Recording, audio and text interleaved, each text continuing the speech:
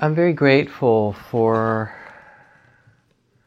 the oases of peace that there are in this world, to come together and sit with you, one of us with another, and not harm anyone, and find in our own way each a way to quiet our minds, open our hearts.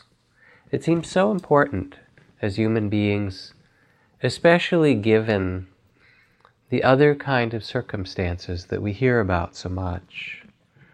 The injustice and racism that perpetuates so much suffering, the way the Palestinians have been treated by the Israelis, and the way that the Palestinians have responded, treated the Israelis back. The injustice in so many parts of the world. The political campaign, which isn't injustice, except maybe in terms of some sense of aesthetic one might have.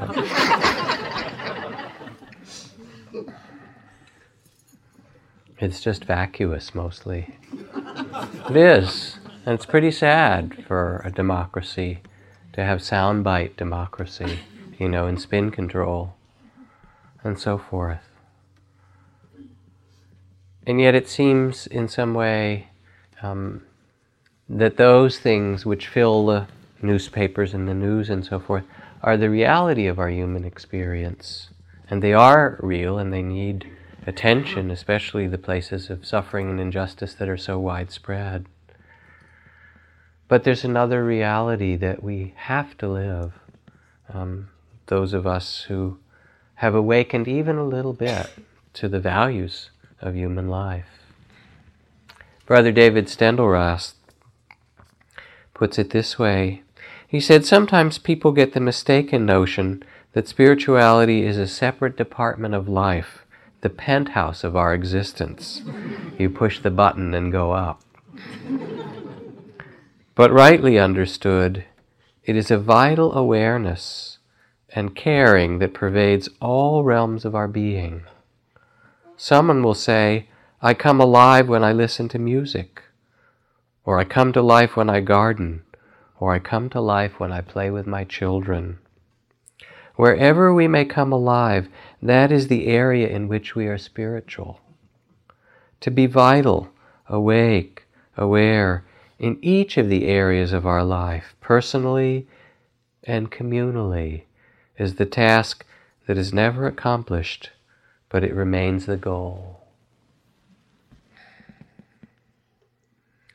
I know last week, for those of you who came, Ed Brown, my dear friend and Zen teacher and Zen cook and so forth, talked about people finding their own way.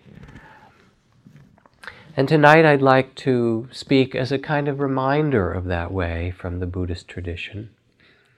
And I have to beg the indulgence of the half dozen or so people who just completed the 10-day retreat with me and others yesterday, because this is the talk I gave there a couple of nights ago. And I was asked to give it because one of the members of the community was sick and had to leave early. And she said, would you please do it on Monday night? She was quite sick, actually, in some ways. And I said, all right, I'll do it. And the others will just have to listen all over again. And maybe they'll get it this time.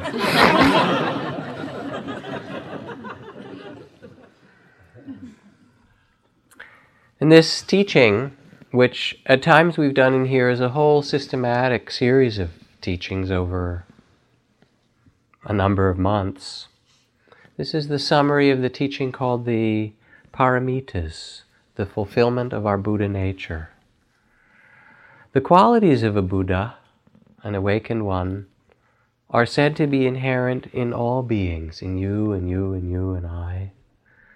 And their natural expression is compassion, generosity, steadfastness, patience, all those beautiful qualities of heart that we know and at least that visit us periodically. Now, as the story is told, a long, long time ago, when you were much younger than you are now, the Buddha Siddhartha was born in India as a young man in a village. And during that time, the previous Buddha, Dipankara Buddha, came walking across India and was coming to the very village of this young man. And everyone made a great fuss. Oh, a Buddha, an awakened one, the Blessed One is coming. And they made a beautiful flower-strewn path. This young man had his part to do, but he didn't quite finish it in time. And there came Dipankara walking down the path with such grace and such compassion for every step and every being that he met. And this young man looked at him and said, I will do whatever it takes. This is what a human being can be, and I wish to fulfill this in the same way. I'd love to be a Buddha just like this man, whatever it takes. And then he threw himself down as he hadn't finished his part of the path, and as Dipankara Buddha came by and touched him gently, he nodded and said, yes, you will fulfill your vow. So it was kind of a blessing for that intention, to awaken as a Buddha. Then it said, he practiced the qualities that we'll speak of tonight, patience, compassion, generosity. You know they are practices, don't you? And he practiced them for 100,000 Mahakalpas of lifetimes and for immensities. Now, a Mahakalpa is described in these stories. If you visualize a mountain that is 1 yojana high, the distance an ox cart can go in a day, 7 miles high, as tall as Mount Everest, and 7 miles wide and 7 miles long, a huge mountain. And every 100 years, a bird comes along with a silk scarf in its beak and drags it across the peak of the mountain, slightly wearing it away. When that mountain is worn down by the scarf in the beak of the bird, that is 1 Mahakalpa. So 100,000 of those, and then 4 immensities thrown in. It kind of puts our, jogging and our therapy and our meditation and all those self-improvement things in a different perspective, doesn't it? But actually, when one hears it, you think, this is impossible. I mean, it's hard enough in 1 week or 1 month or 1 lifetime. But the fact is, it doesn't speak about a possibility within time because it is mythological. It speaks of that reality which is timeless, which is eternal, which is forever. And in that way, these qualities are always ever present in the eternal present. In every circumstance and every moment is the possibility of awakening joy, freedom, the greatness of heart of a Buddha. The Bodhisattva, the one who makes the vow to awaken, and we all at times have that intention in our heart, to live wisely, is that being committed to seeing the truth, to living with compassion no matter what, to step from the small sense of self, from the body of fear that we call it, that we operate in part of the time, into that genuine peace and connectedness and love, wakefulness, that is who we really are.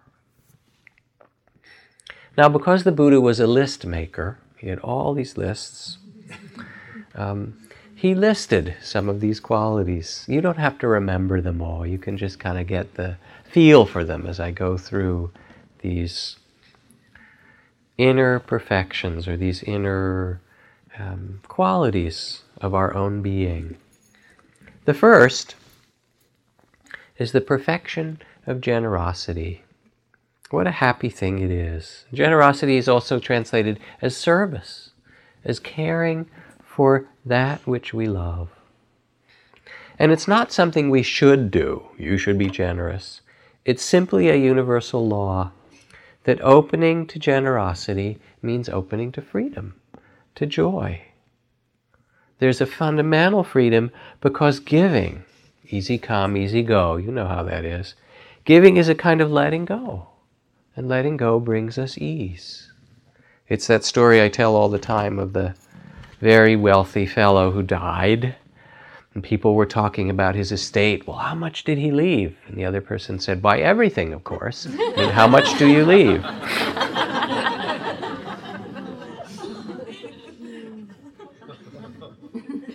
So you might as well do something beautiful with it, because you don't get to keep it. You just rent it for a while. There's a joy in generosity. Do you know a really generous person who's unhappy? And we are given so much. It's a kind of giving and receiving in both ways. The sunlight of the autumn day today, the water of our lakes, the rain that will come soon for the plants of the earth. Our life is supported by the winds and the ants and the bees that turn the soil over and pollinate the flowers and the earthworms. Without it, we couldn't live. They're all working for us, and we work for them at best. The warmth of the sun, the warmth of our clothing. Even polyester, was trees one time long ago. It was. It's the trees that turned into our clothing. Kind of amazing. And then we look in our markets, and no emperor or empress of ancient Abyssinia or Sumeria, of Egypt or Persia or the Aztec emperor, ever, no king, the Sun King of France, nobody ever had the experience like you do when you walk into Safeway. It's phenomenal. From all around the world, nobody had that experience until a couple of generations ago. And you think, well, I'm poor, right? Walk into Safeway, look around. So much joy that comes because we receive, and then we can give back. Think of a benefactor, someone who's loved you or seen your beauty, given you time or energy or money or love. And remember how joyful they must have been to see you receive that beauty, that blessing. Now, generosity is sometimes talked about. We learn at first it's tentative giving. Well, I don't know if I need this. I should put it in the attic. All right, I'll give it away. It's still good. It's great. Do it. But then it becomes brotherly, sisterly giving. Won't you please share with me of what I have? To your sisters, your brothers.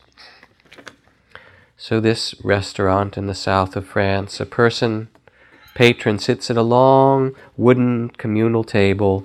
Each finds before their plate a modest bottle of wine. Before the meal begins, a man or woman will pour their wine not into their own glass, but into their neighbor's.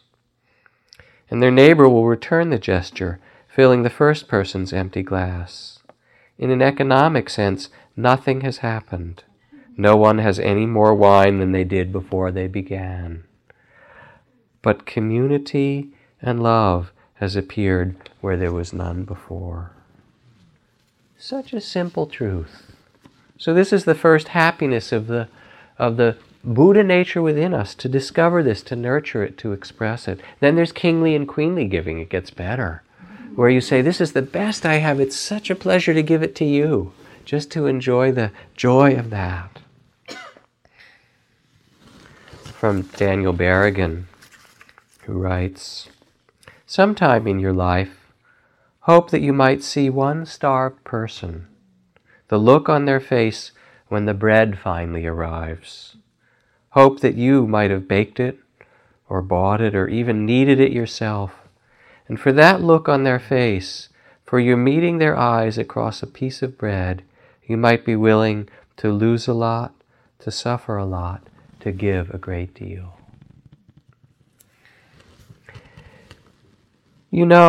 When Ram Dass had his massive stroke a couple of years ago and was in the hospital in Palo Alto, I went down to visit him right away. He was in the ICU. There's nothing you could do. He was intubated and lying there, and the doctors were doing what they could. And all his friends and people who love him called, what can we do? Can we do anything for Ram Dass? There wasn't anything to do. He was there, and then after he got out of the ICU, he was placed in a recuperative room there. But some of his friends included the people in the conscious business network he's been cultivating for years. And it was people like Ben and Jerry from Ben and Jerry's Ice Cream, and the person who started the Body Shop, that company, and other things like that. And they said, anything we can do for Ram Dass. It wasn't really anything.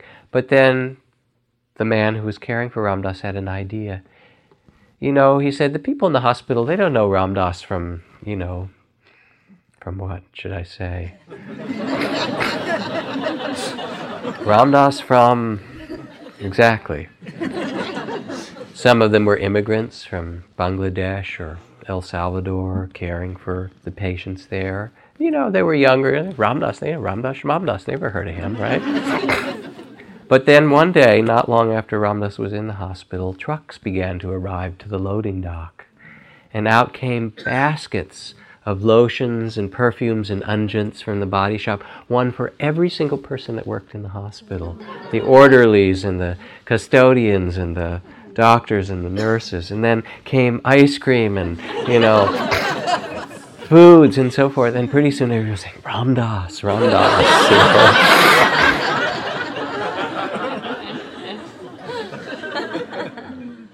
So this is the awakened heart, the quality of generosity. The second quality in this true nature that opens is the quality of virtue or integrity. My teacher Ajahn Chah used to love to talk about it, the beauty of our integrity. There was a time when a person's word was gold, when we swore an oath or stood on our word or our integrity, and it meant so much. Do not think that a small group of committed people cannot change the world, says Margaret Mead. Indeed, it is the only thing that ever has. Without integrity, spiritual life is like getting in a rowboat and rowing to the other shore with the boat still tied to the dock. All other spiritual practices, no matter how cool they may seem, without virtue are worthless. And it's pretty hard to meditate after a day of killing and stealing. Try it. It doesn't work very well. Or lying. Spirituality, as Brother David said, is not about experience. You've had all kinds of experiences, and they're wonderful on the top of the mountain or in the psychedelic era or wherever you sought your experiences in Tibet or San Francisco. It's not about experiences because those come and go. They tell us something. It's about the life of the heart, how we actually live. And virtue is a generosity of heart, a caring or compassion to all living beings. To not kill even the little ones that don't like it, That poem from my wife's calligraphy master, Lloyd Reynolds, he wrote, "A bug crawls across the page. Leave him be. We need all the readers we can get." See that as an author. To not kill, to not harm other beings, to not steal, or take. As soon as we steal or take what doesn't belong to us, it creates paranoia, and it creates, bars on windows, and it creates conflict, and it creates immense suffering. To not lie or gossip in an undermining way, to tell what is true and what is useful. To refrain from causing harm through sexuality. I always ask, how many in this room have made idiots of themselves in their sexual relations? Don't bother raising your hand. It can be associated with suffering, incredible suffering to us, a second, a third person, or with love, with communion, with joy, to care for that energy. And to refrain from the misuse of intoxicants, because the majority of auto fatalities, the majority of home fires, the majority of child abuse takes place when people are intoxicated. The level of suffering in the tens of millions of alcoholic and drug-addicted families in this world, this country, is incredible. It's just human basics. The wise heart, the Buddha heart in you, doesn't want to harm others. Spencer Tracy put it this way: just know your lines and don't bump into the furniture. It's just like that simple, right? And yet, as we do, there comes this connectedness when we care one for another in this web of life. As Chief Seattle said, "What is man without the beasts? If all the beasts were gone, men would die from great loneliness of spirit.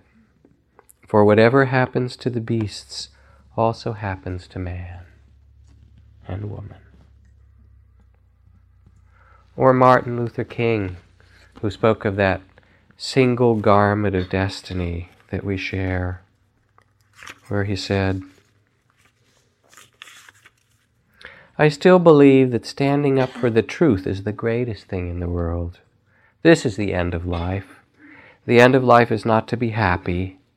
The end of life is not to achieve pleasure and avoid pain. The end of life is to live in a sacred way, to do the will of God come what may." So this is the quality of the awakened heart, and we know it, and we remember and live it. The third, very essential in these times, is the quality of renunciation. And it's a big change from Buddhism in Asia, where there's so much focus on monastics, monks and nuns. And while I have this kind of monastic robe-colored shawl here, I don't see any monks and nuns in the crowd here. Maybe you're out there, but not so visible. And yet people don't want to come to the temple and bow to the monks and nuns and offer food and gifts and so forth, and say, "You do the practice for me." People in the West, we maintain our lives as lay people, and yet quite sincerely want to awaken. Renunciation is a key. And renunciation is that natural renunciation of heart, of simplicity. To live wisely, there needs to be a space of simplicity. We all share a longing for simplicity, to be where we are when we're there in the garden, with our friends, within our creativity. I mean, who here would like to simplify your life? Isn't it almost everyone? The deepest renunciation the Buddha spoke of, the most basic, was the renunciation in the heart, to renounce possessiveness and greed, the ambition that drives us. Doesn't mean we can't do creative things, but not in that driven way. To renounce hatred and prejudice, racism. To renounce the attack on ourselves or another. To renounce judgment and fear and our opinions the way it's supposed to be. In the Bhagavad Gita, Arjuna hears from Lord Krishna the secret to liberation on this planet Earth. Krishna says to Arjuna, the secret is to act without attachment to the result of your actions. To do beautiful things without clinging to how it's going to come out. Because it's not your decision. That is up to providence, to the divine, to the way things are. But if your actions come from compassion, from generosity, from integrity, from that simplicity of heart, then those are seeds that are planted and they can only bear a beautiful fruit. Something in each of us knows this wisdom of simplicity. Sometimes it's stuff, to have a huge garage sale would be good for some of us, wouldn't it? I mean, our rule at home is when we have a garage sale and we try to put as much out as we can, that it never come back into our house again. No matter whatever people buy, cool. What they don't, all the better. Load it up and take it and give it to someone else. It's amazing how it keeps coming in, though, isn't it? It's so bizarre.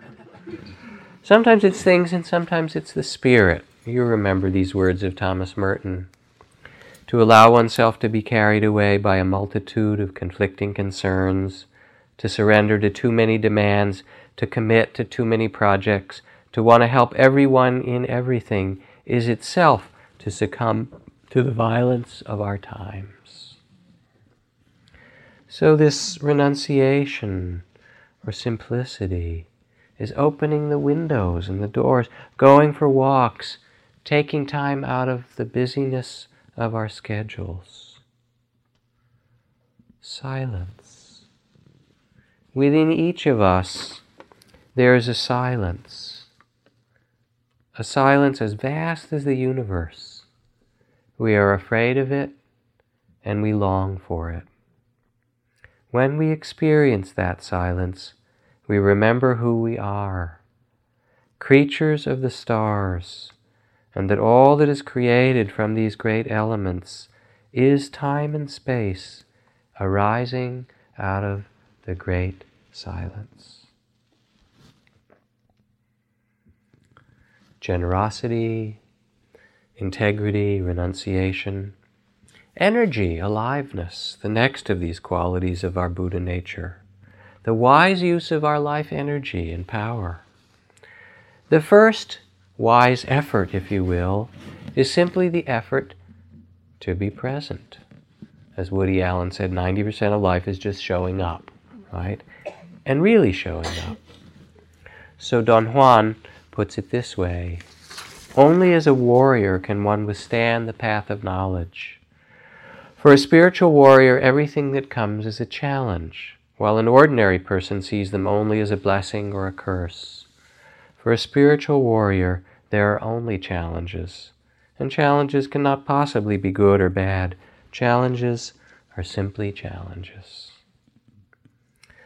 The courage of the heart that's asked of us as human beings on this earth is to be present.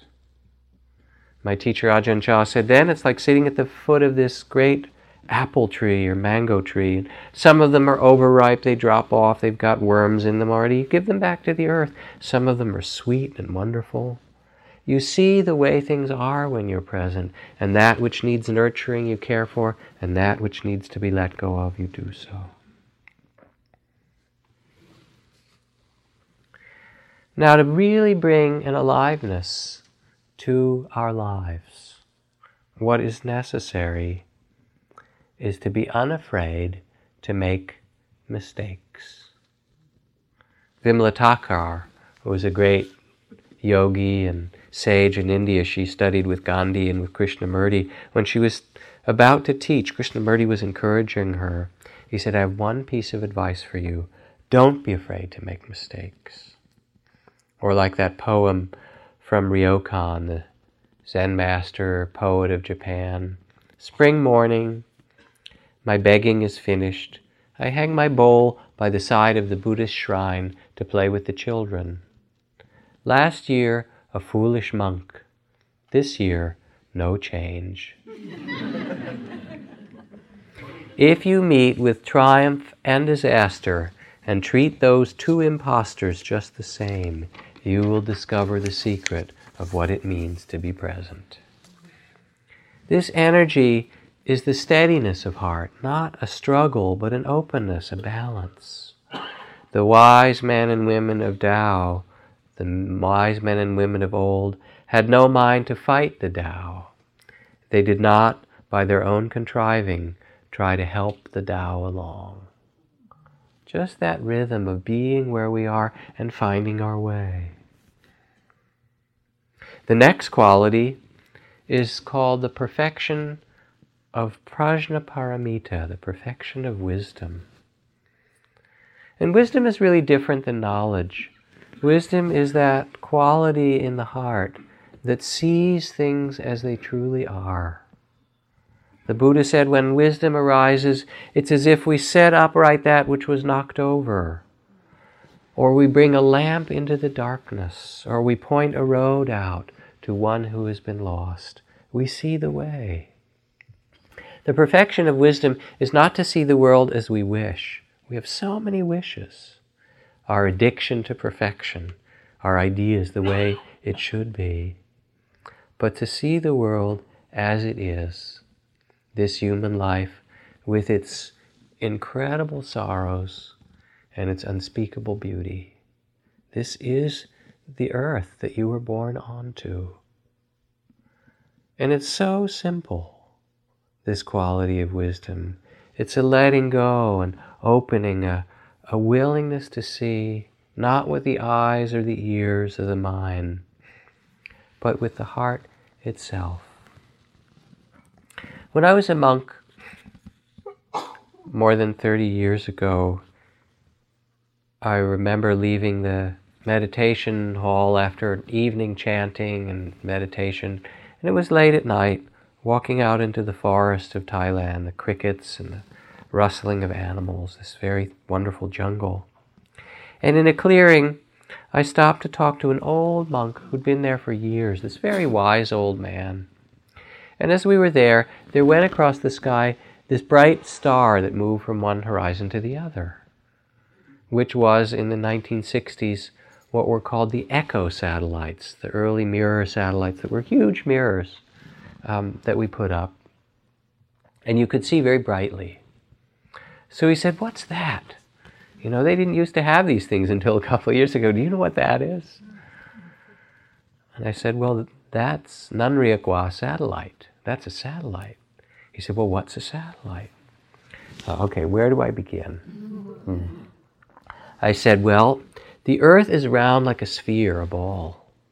He looked at me a little bewildered.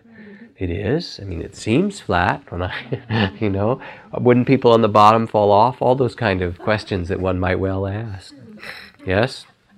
And he'd only had a second grade education. And I explained to him about the earth going around the sun, and then I explained about rockets, blowing up a balloon and letting it go, and the air coming out one way and the balloon going the other way, and then making satellites and so forth. He was kind of amused by all that. I'm not sure he believed me. And yet, he was a really wise person. People came to him with their troubles and their difficulties in life and their needs and their longings, and he sat with them and he could see into their hearts and respond to them with such care and such understanding. So wisdom isn't knowledge. If you want knowledge, you can just go onto the web, right, and the net, and you will be overwhelmed. The worldwide weight, someone called it, actually. But wisdom comes when we step out of making it the way it's supposed to be and see this blessed life with its suffering and its beauty as it is. When people see things as beautiful, other things become ugly. When people see things as good, other things become bad. Being and non-being create each other. Difficult and easy support each other. High and low depend on each other. Therefore the Master acts without doing or fixing anything, and teaches without saying anything. I'm in trouble, of course. Things arise, and she lets them come. Things disappear, and she lets them go. She has, but does not possess. When she acts, she doesn't expect. And when her work is done, she lets it all pass. Do you have the constancy to wait till your mud settles and the water is clear? Can you remain unmoving till the wise action, the action of the heart, arises by itself? We don't possess the things of this world. We're given them for a short or a long time, and that is the truth. Even our own bodies, our children, the things we most love. So it's not about holding on, but about this possibility of care for each day that is unique and never to be had again. Married to this quality of the perfection of wisdom is the quality of patience, a patient caring. Remember this poem from a Sangha member, Barbara Ruth. Tedious to pack and stretch in the morning, impatient to be on the road, the fire protection road, where Douglas fir and Douglas lily, bracken and sword fern teach me lessons in perspective. I'm a country girl again, only this time in a middle-aged, disabled body. At 10 I would have raced these hills. Now I poke along. I once walked the 6 miles from my house to Kent Lake in less than 4 hours, but that wasn't my best time. My personal best is 8 hours and 15 minutes. Includes time resting with lizards sunning on the rock, writing down a dream remembered staring at Mount Barnaby, listening to woodpecker in the tree that harbors osprey's nest, wandering and listening in the unseen shadows of my life. We live in what has been called the hurried society, and it's insane. And then we do it to our children. The stress and the front headlines of the Marin IJ a few weeks ago, the stress on Marin teens is creating health problems, suicide, incredible suffering. We hurry up our little children, try to make them into responsible consumers early on. They become products, and they're taught things, about doing more and becoming more instead of letting it come out of them in due season. We get computers for young children. It's sick. It is.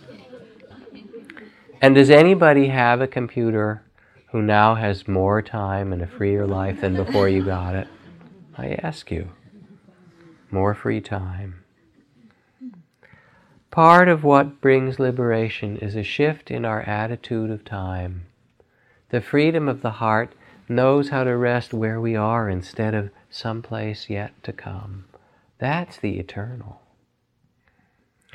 Now, it's not so easy for me either. I'm a kind of impatient person by temperament, and I speed around and do things like that. But when I remember, it is such grace.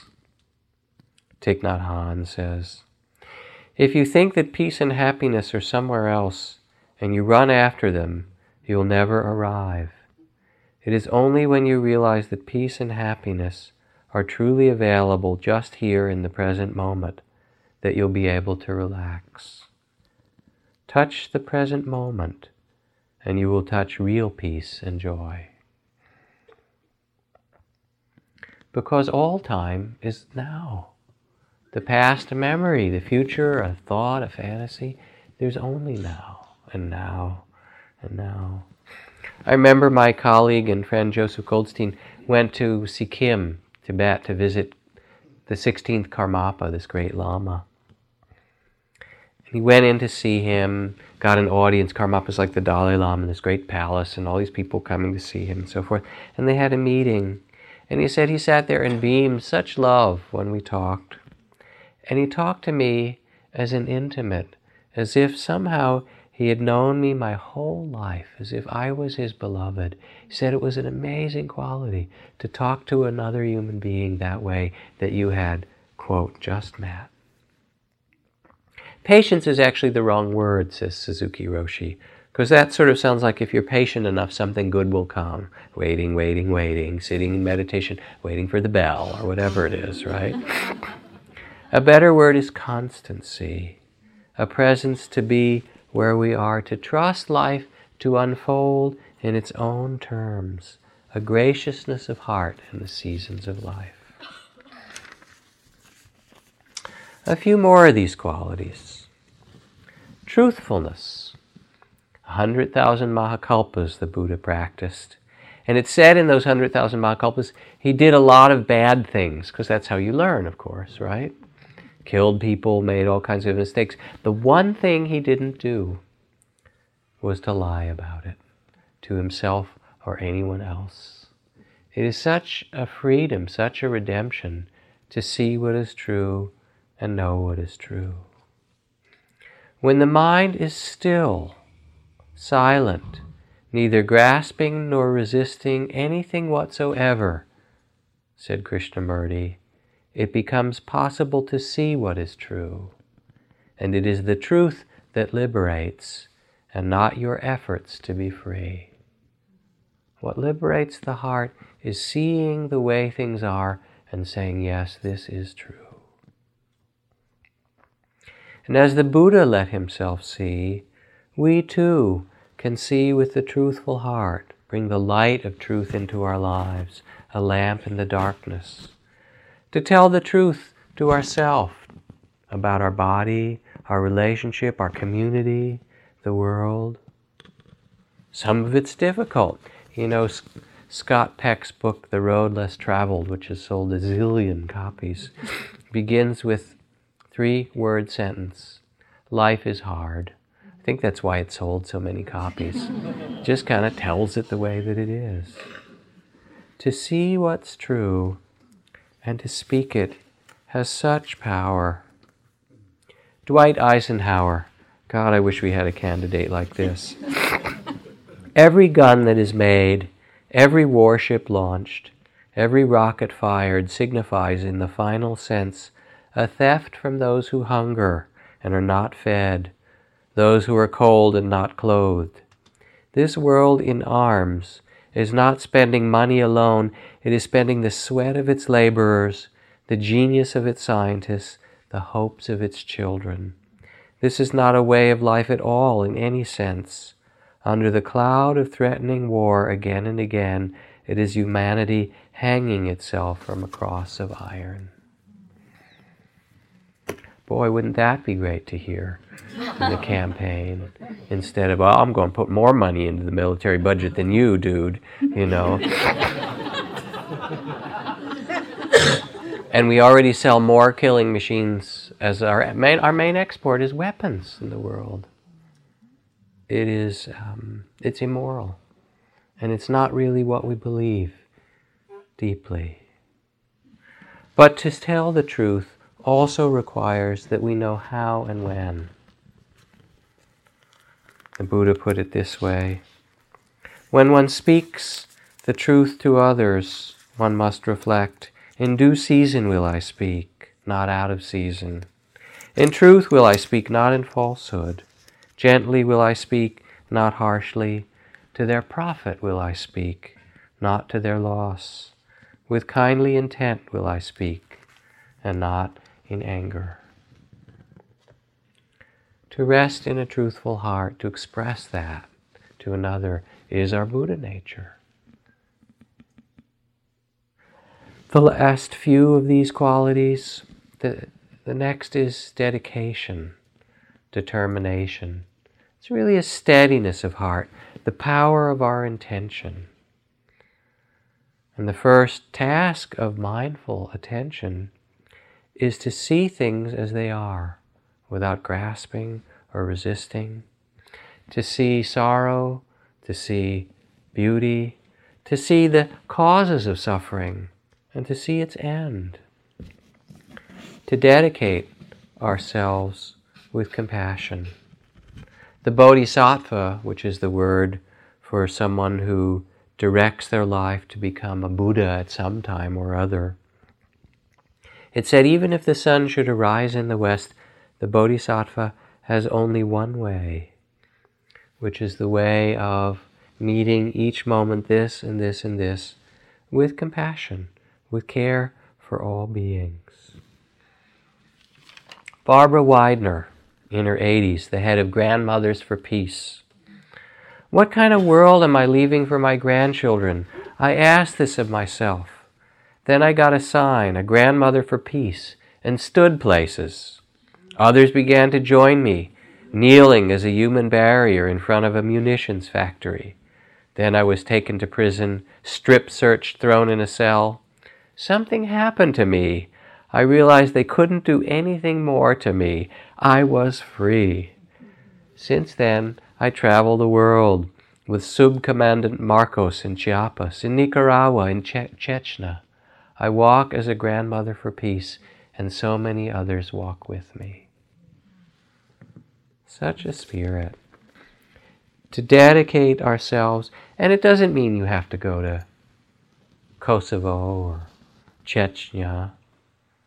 There's plenty of things that ask our dedication. Our own children, our own environment, the community in which we live.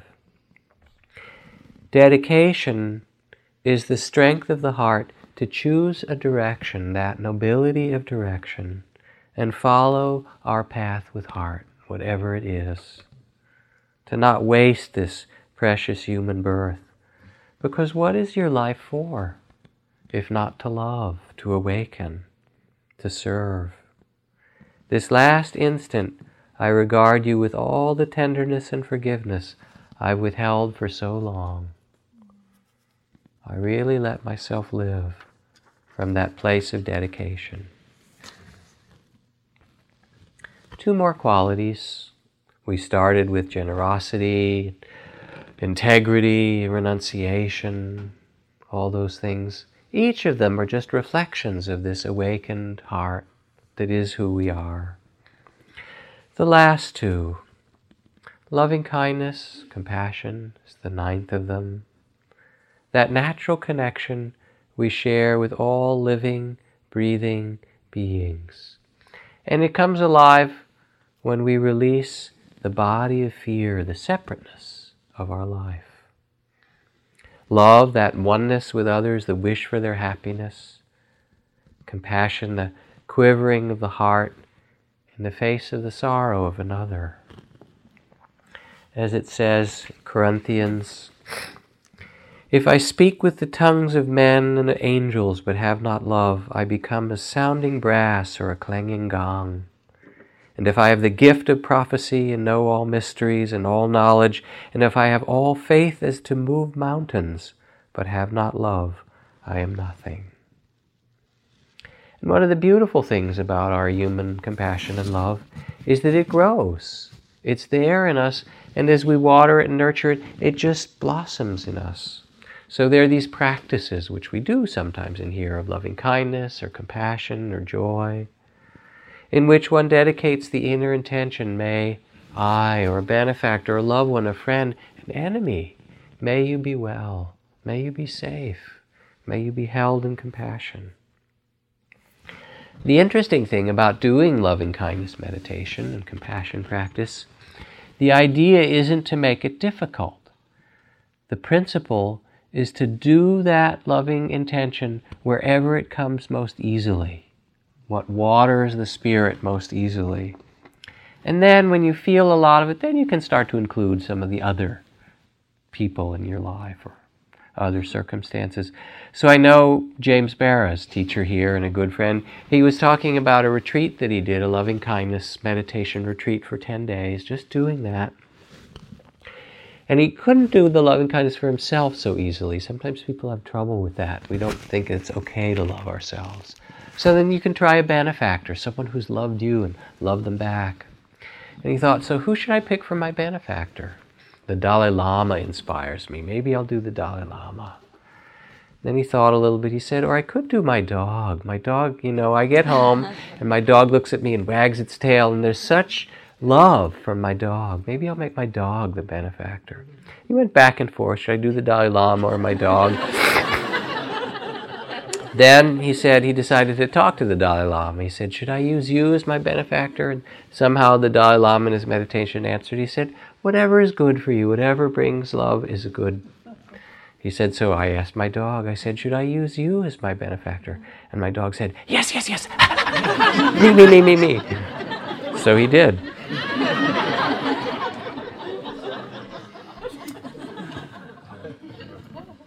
It's more than a practice or an aspiration. It's a presence, a nourishment of the heart that we do over and over in every circumstance, and it has such power.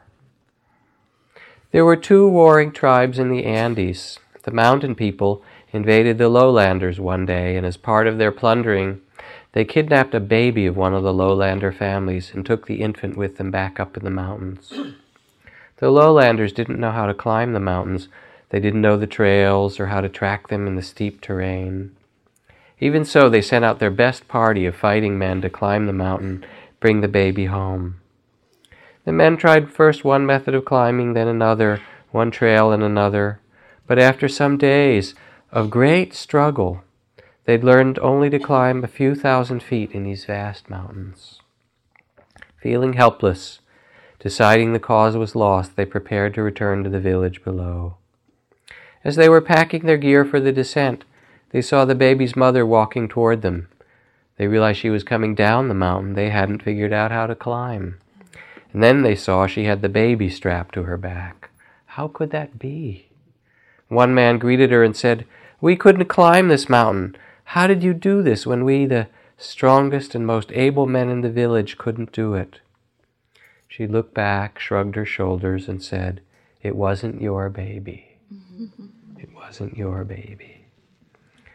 Incredible things that human beings do out of love for one another. And this is there in each one of us. To awaken is to bring that forth, to let that blossom.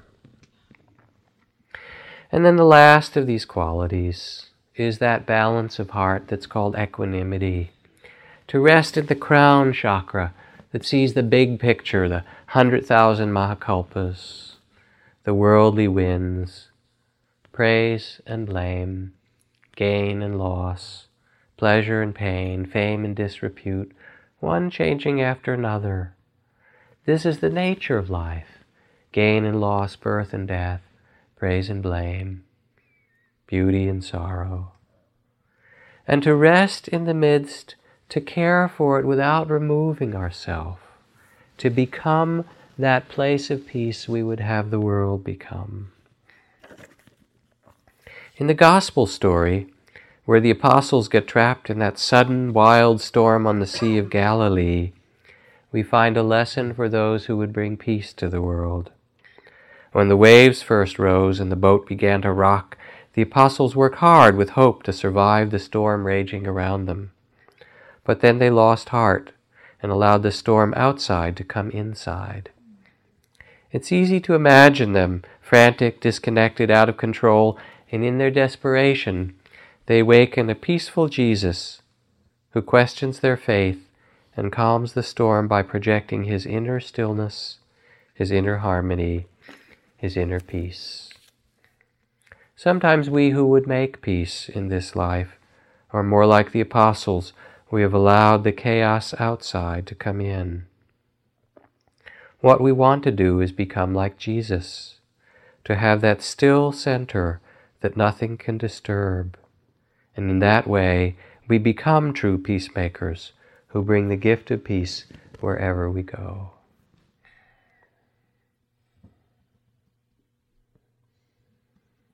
To see the world as it is, as it lawfully unfolds. All beings are the recipients of their own karma. Their happiness and suffering depends on their actions and not our wishes for them.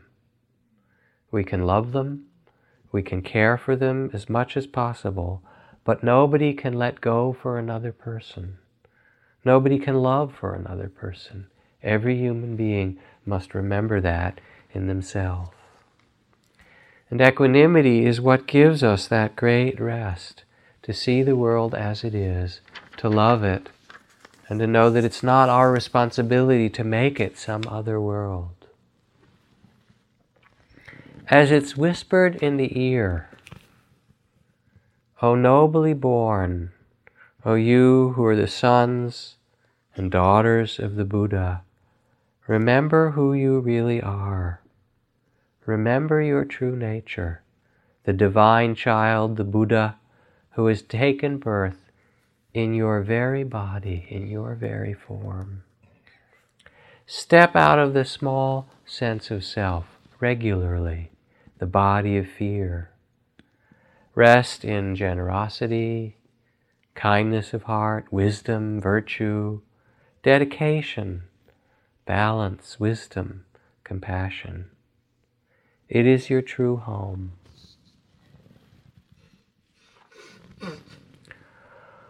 From Gensei, fall floods have washed away the planks of the bridge. Trailing my stick, I go down the narrow stream, dabble in the flow, delighted by the shallowness of the water, gaze at the flagging, admiring how firm the stones are in their bed. The point of life is to know what is enough. Why envy those other-world immortals? With the happiness held in 1 inch square heart, you can fill the whole space between heaven and earth.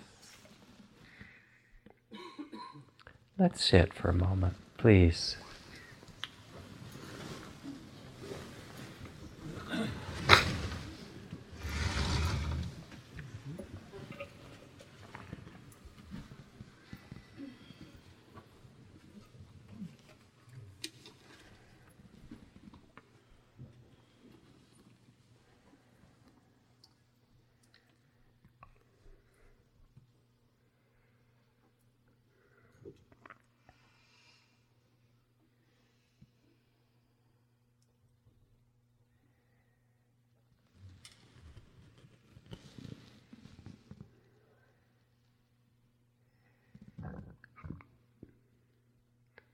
As we sit silently, perhaps you can offer your prayers or intentions of good wishes to the Indians walking out of the Columbia rainforest to go to Madrid and remind the powers that be of the land that they've held for thousands of years, to care for it and not drill on it. Of the people in the Middle East and the people in the middle of our cities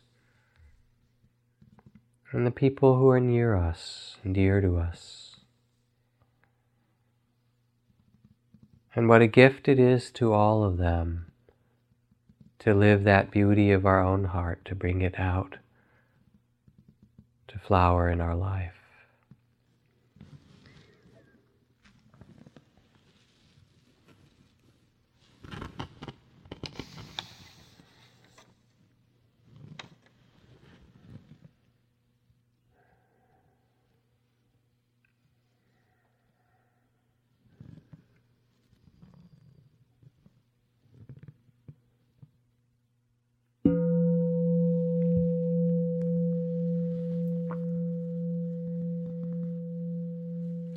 A couple of very brief announcements and a little chant, and we'll go out into the autumn evening. Next week I'll be here, next couple of weeks. I think next week also, as part of my talk, we'll have a visitor, a nun from Burma who's meditation master, who speaks English, and whose name happens to be Sister Dipankara. So she's named after that Buddha that I spoke of, the one before this. So we'll see what kind of Dipankara we get to visit. And I think it's great to have some of the women who are masters in this tradition come and visit. But mostly I think I'll speak and then see if she has anything to add. Take care as you drive now that it's getting really dark out there. Be polite, basically, in the parking lot and so forth. And, a few moments of Buddha nature kind of lingering as you leave. Thank you all for coming. Thank you for your generosity and your support. And see you again. Good night. Now our chant. Just the word ah, which is the opening of the heart to let go, to open ourselves to this world. Ah,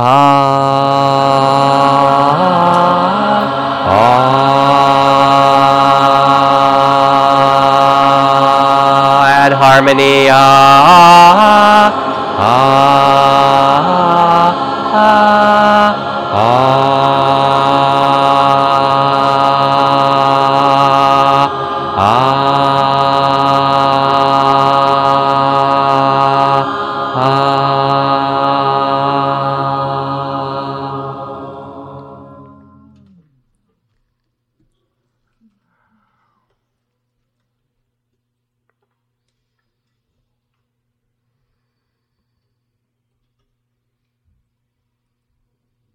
Thank you. May your week ahead be filled with blessings. See you again.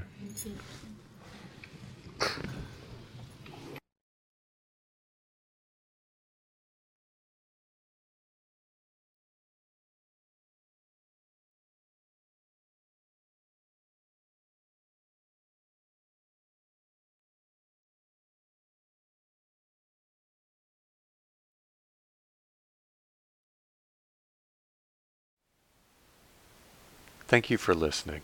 To learn how you can support the teachers and Dharma Seed, please visit dharmaseed.org/donate.